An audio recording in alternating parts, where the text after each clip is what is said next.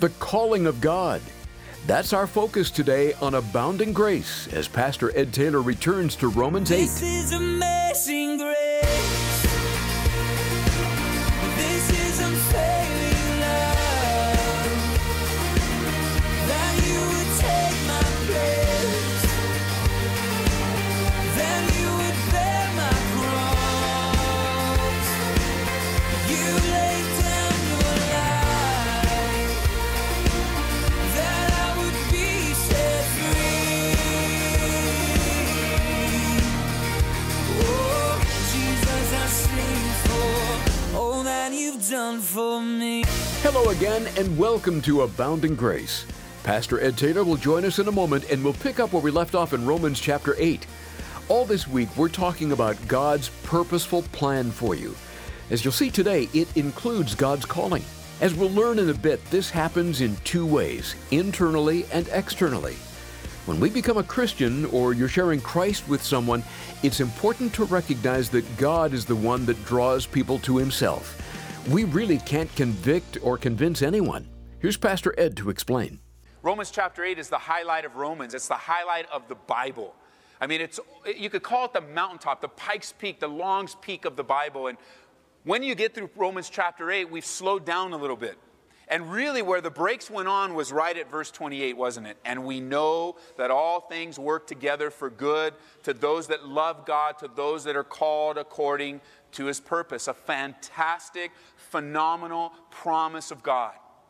And yet you know as well as I do that in the midst of issues and things in our lives, the promise can lose some of its luster and some of its strength because I think sometimes we forget who has given us the promise.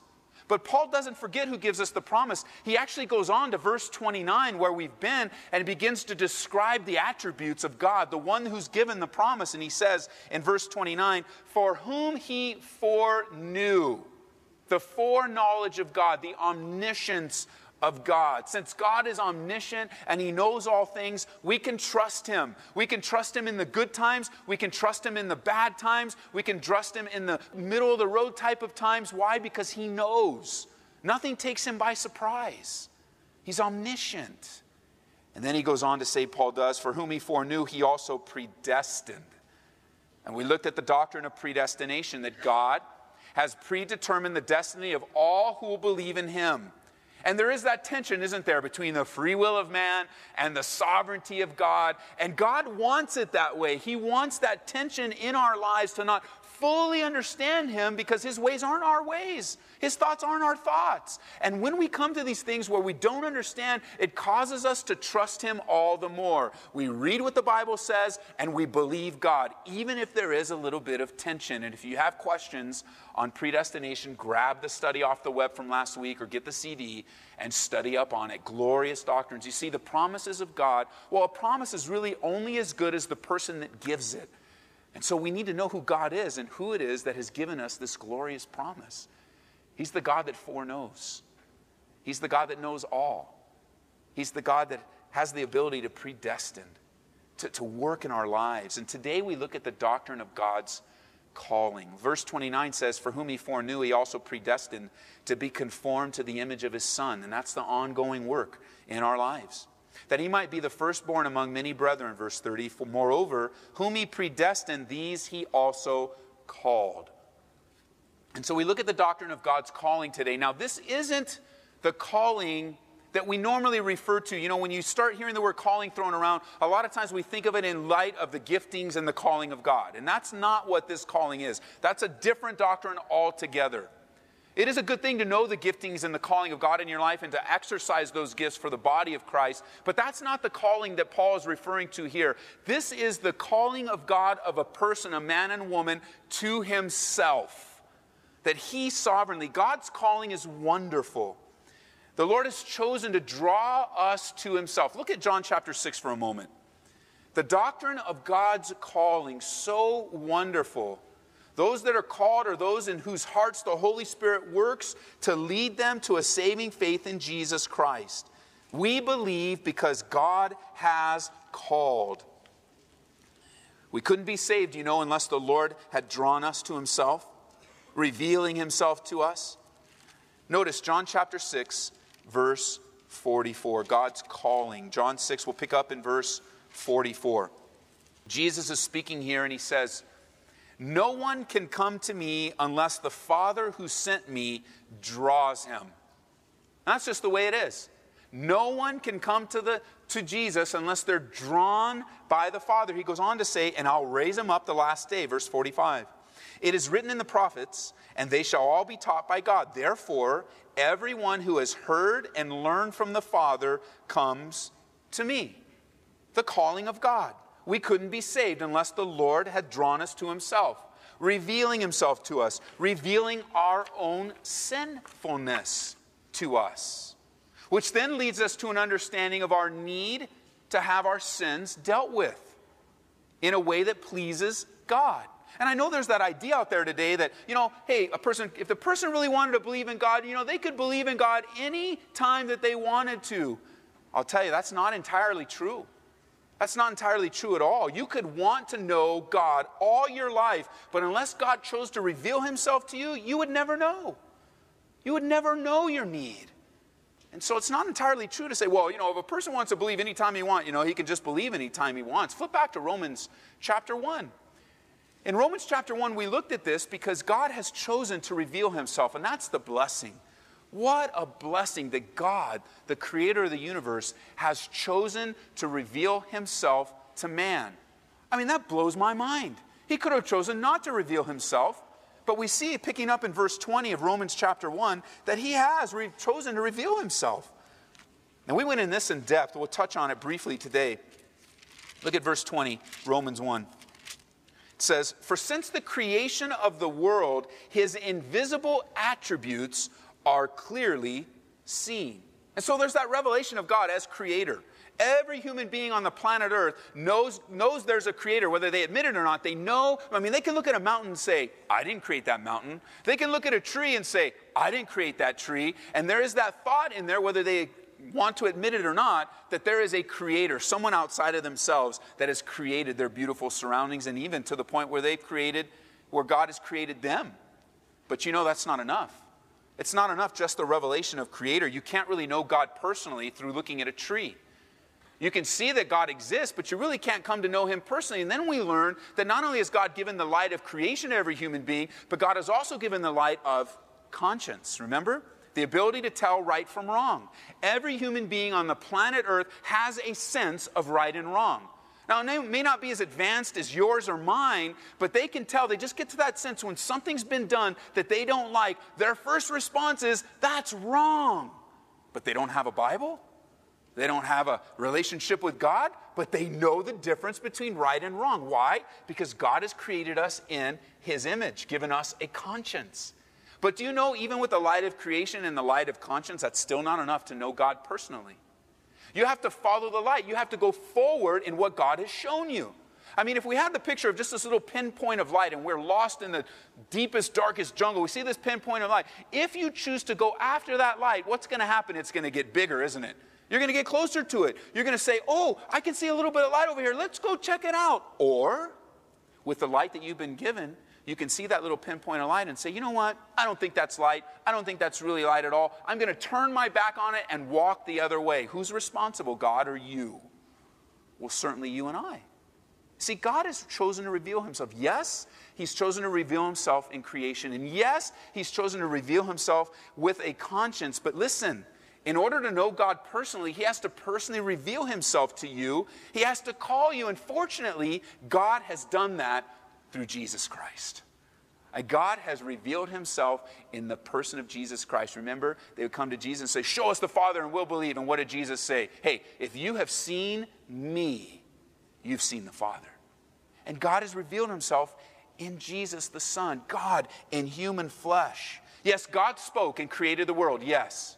And yes, God has put a conscience in every human being, yes. But I'll tell you what, the Word became flesh and dwelt among us. That's the full revelation of God. That the Word became flesh, and now we can know him personally by faith in Jesus Christ. And so those of you who are taking notes, the calling of God happens in two ways. You can jot them down and we'll look at them individually. The calling of God happens in two ways. First, there's the internal call of God, and secondly, there's the external call of God, the internal call and the external call. You see, the internal call of God is the sovereign, convicting, and convincing work of God in a person's heart. Flip over to John chapter 16. Let me show you what I mean. The internal call of God goes out throughout the world as an act of his love, and it is the sovereign, convicting, and convincing work in a person's heart. Just that definition alone, church, should give you great relief, because it's not your responsibility to convict anyone or convince anyone of their need of God. You can just go, whew. Because, I mean, you can do that, can't you? You can get every apologetics book. You can know the Bible inside and out. You can be ready for every argument, every issue, and you're ready because you've been working with this guy for a long time, and he's finally asked you a question about God, and boy, are you ready. You have every answer. You have everything you could, every objection has been answered, everything, and at the end you go, are you still ready? Are you ready to receive Jesus Christ as your Savior? And their response is, I'm not a sinner. What are you talking about? And it's so frustrating, isn't it? And you can almost beat yourself up over that. Like, well, I'm not good enough to share the gospel, man. He's not believing. But it's not your work to convict someone of their sin. It's not your work to convince someone of their need. Well, let me show you. John chapter 16, verse 5. John chapter 16. Let me get there with you. John has been moved in my Bible. Here it is. John 16, verse 5. But now I go away. Jesus is speaking to his disciples to prepare them for his departure, his crucifixion, his resurrection, his ascension. He says, now I go away to him who sent me, and none of you ask me where you're going. But because I've said these things to you, sorrow has filled your heart. Nevertheless, I tell you the truth. It's to your advantage that I go away. For if I do not go away, the helper, you can circle the word helper there and just write next to it, Holy Spirit. That's who he's speaking of from the context. The helper will not come to you, but if I depart, verse 7, I will send him to you. That's wonderful. And in sending him, notice the work of the Holy Spirit in the world, verse 8. And when he has come, he will convict the world of, and now here's a little tip as you're writing in the Bible. You could start doing things like this, because there's three things that the Holy Spirit really wants you to get. So you could circle the word sin and just write number 1 next to it. You can circle the word righteousness. You can write number 2 next to it. So you can go through and say, and when he has come, he will convict the world of number 1, sin. Number 2, and of righteousness. And notice number 3, of judgment. And those are the three things the Holy Spirit does in the world today. The Holy Spirit's been sent into the world to convict and convince of sin, of righteousness, and of judgment. Now he explains it, verse 9. Of sin, because they do not believe in me. Well, that makes sense. But sometimes when we speak of the conviction of sin, we think of, well, the Holy Spirit's going to convict everyone of all the little things that they do. A little bad word here, a little bad thought here, and the Holy Spirit's going to do that work. In the believer, the life of the believer, for sure, that comes. But I'll tell you, the work of the Holy Spirit today among those, well, maybe some of you are in that category right now. You're in church today, but it's not like you're a believer. Like you're here, and maybe you're just doing your time, right? Somebody invited you, and okay, if you will, you stop asking me if I go. Yeah, I'll stop asking. Okay, I'll go do my time, man. That's what I'll do. I'll do my time. Hurry up, pastor. Half time or whatever. I'm gonna do my time. All right, you're doing your time. But, it's not like you have anything against God. I mean, you might have even been raised in a Christian home. It's not like you have anything against God. It's not like you're upset with God. But it's also not like you really care either. I mean, you're just here because you got to be here. Or you're here because of family. You're here with your family, and you're just kind of checking it out. Okay, that's cool. And it really frustrates you at times because the conviction of the Holy Spirit is active in your life. And what the Holy Spirit is convicting you of is sin. And so what happens is that, you might be even in a different category. You're kind of going through the radio dial, listen to Christian radio. You're not really a Christian, but there's some neat things you hear on the radio dial and some pastors that you really enjoy. Or you listen to Christian music, and you might even turn on the television and see a pastor here and there. And yet the thing is that you don't understand anything of what they're saying. And not only that, but you get really upset and frustrated. You remember Charlie Brown? Remember when he was in class all the time, what the teacher sounded like, remember? And that's sometimes what you hear in churches, right? You hear the pastor up here, and all you're hearing is sin. Sin? I heard sin. I don't understand anything he's saying, but he keeps telling me I'm a sinner. I don't like him. I don't want to be told I'm a sinner. I don't like sin. And yet that's all you hear, isn't it? Because the Holy Spirit was sent into the world to convict you of sin. And so that's all you're going to hear until the sin issue in your life has been dealt a blow by the blood of Jesus Christ, by your faith and your surrender. That's the work of the Holy Spirit, because they do not believe in me. Then he says, of righteousness, verse 10, that the Holy Spirit convicts of righteousness. You see, when the scribes and the Pharisees, the religious rulers, they nailed Jesus to the cross, what they were saying, they were sending a message, and they were saying, this man is unrighteous. He's a liar. He's a blasphemer. And not only is he a liar and a blasphemer, but he's unrighteous and he's deserving of judgment. But the Holy Spirit comes to say, no, that's incorrect. Jesus is righteous. And the Holy Spirit convicts in our hearts righteousness. That Jesus indeed is righteous and perfect and paid the perfect price. The only price that could be paid for a person to be right with God. And so, the Holy Spirit's moving, convicting of sin, and then pointing you to Jesus, telling you, Jesus is righteous. He's holy. He's good. There's nothing, you can have something against the church. You can have something against other Christians. You can have all the excuses in the world of why you won't believe. But when it comes to Jesus, you have no excuse. He's righteous. He's holy. He's just. He's good. And he loves you. And he sacrificed his life for you.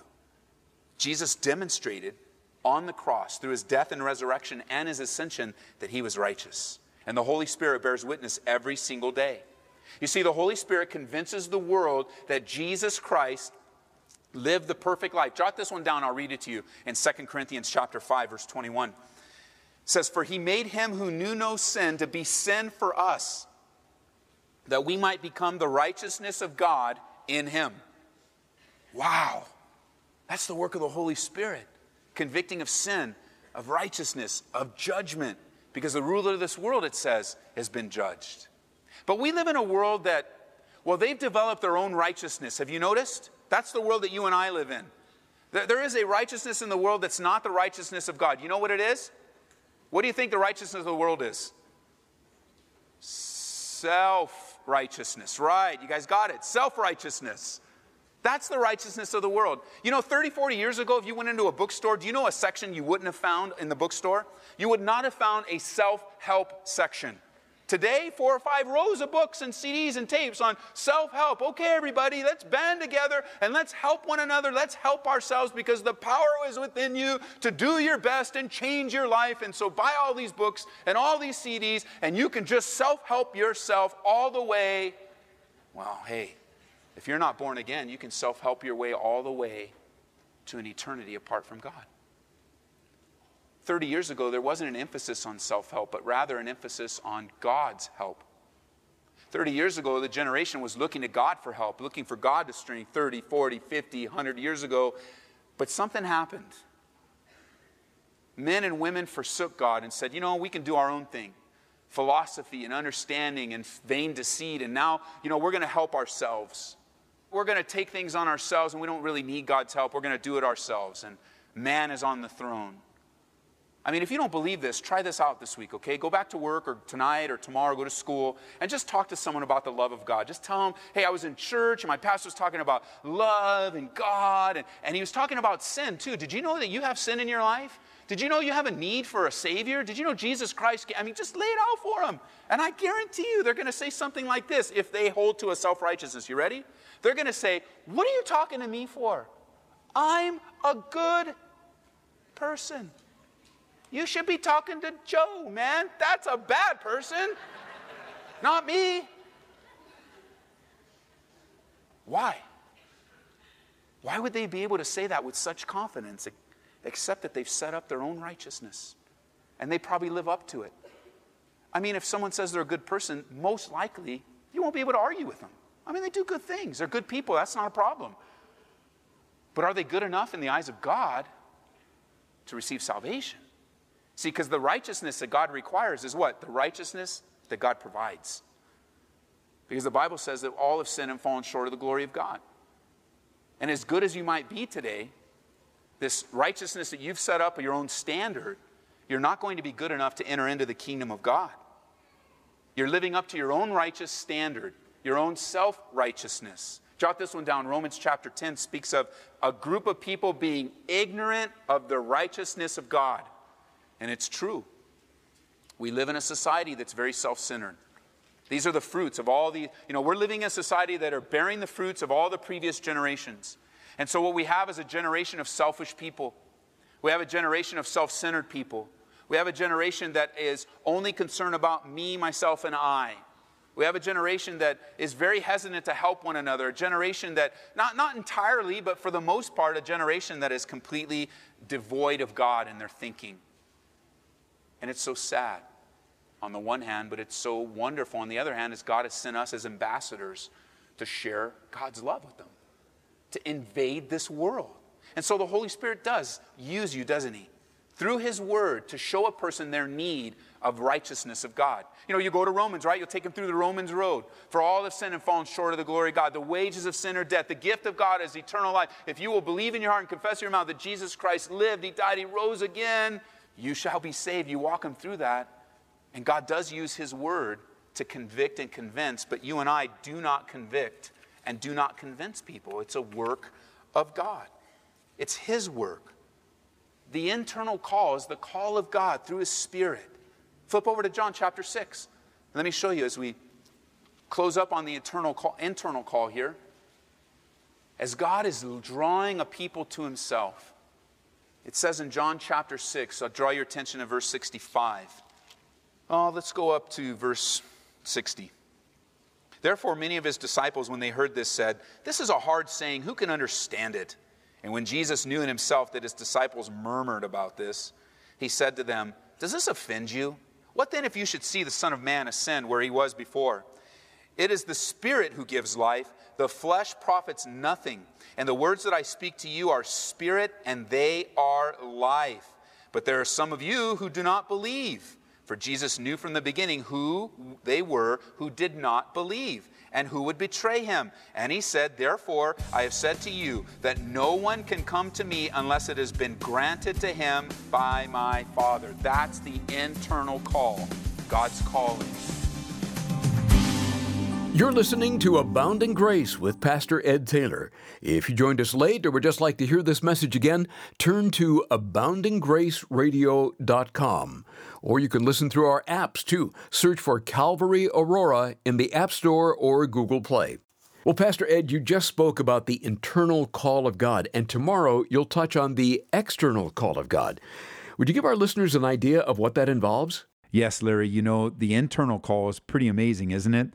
That work of the Spirit bringing conviction, bringing an awareness of our need for Jesus Christ, the conviction of righteousness, that internal call.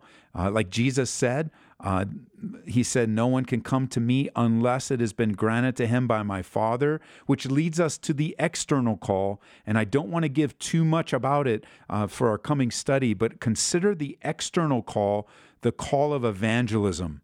The verbal proclamation of the gospel, the good news that your sins can be forgiven, that opportunity and privilege that we've been given to tell others about Jesus Christ, to cooperate with God in the work of His Spirit internally upon a person, where then we are able to externally declare the goodness and the greatness and the joy of the gospel. Internal and external, very powerful things to consider. Thanks for asking.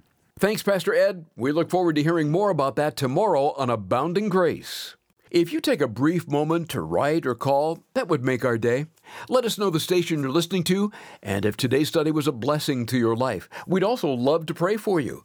You can email us through the website at aboundinggraceradio.com, then click Contact. Abounding Grace is made possible through the support of our listeners. We're consistently hearing from people that are growing by God's abounding grace as they take in and apply the Word of God. Your gifts help to make that possible. And when you give a donation of $25 or more to Abounding Grace, you're invited to request a copy of Chuck Smith's book, Faith. Maybe you've wondered, what is faith? Where does it come from? And how does it work? Pastor Chuck explores those questions and many others that relate to the issue of faith in this helpful book.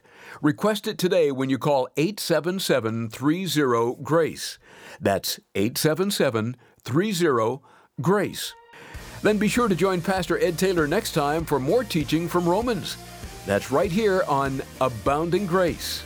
This is amazing grace. This is unfailing love. That you would take my place. That you would bear my cross. You laid down your life. That I would be set free. Oh, Jesus, I sing for all that you've done for me. Abounding Grace is brought to you by Calvary Church, Colorado, here in Aurora.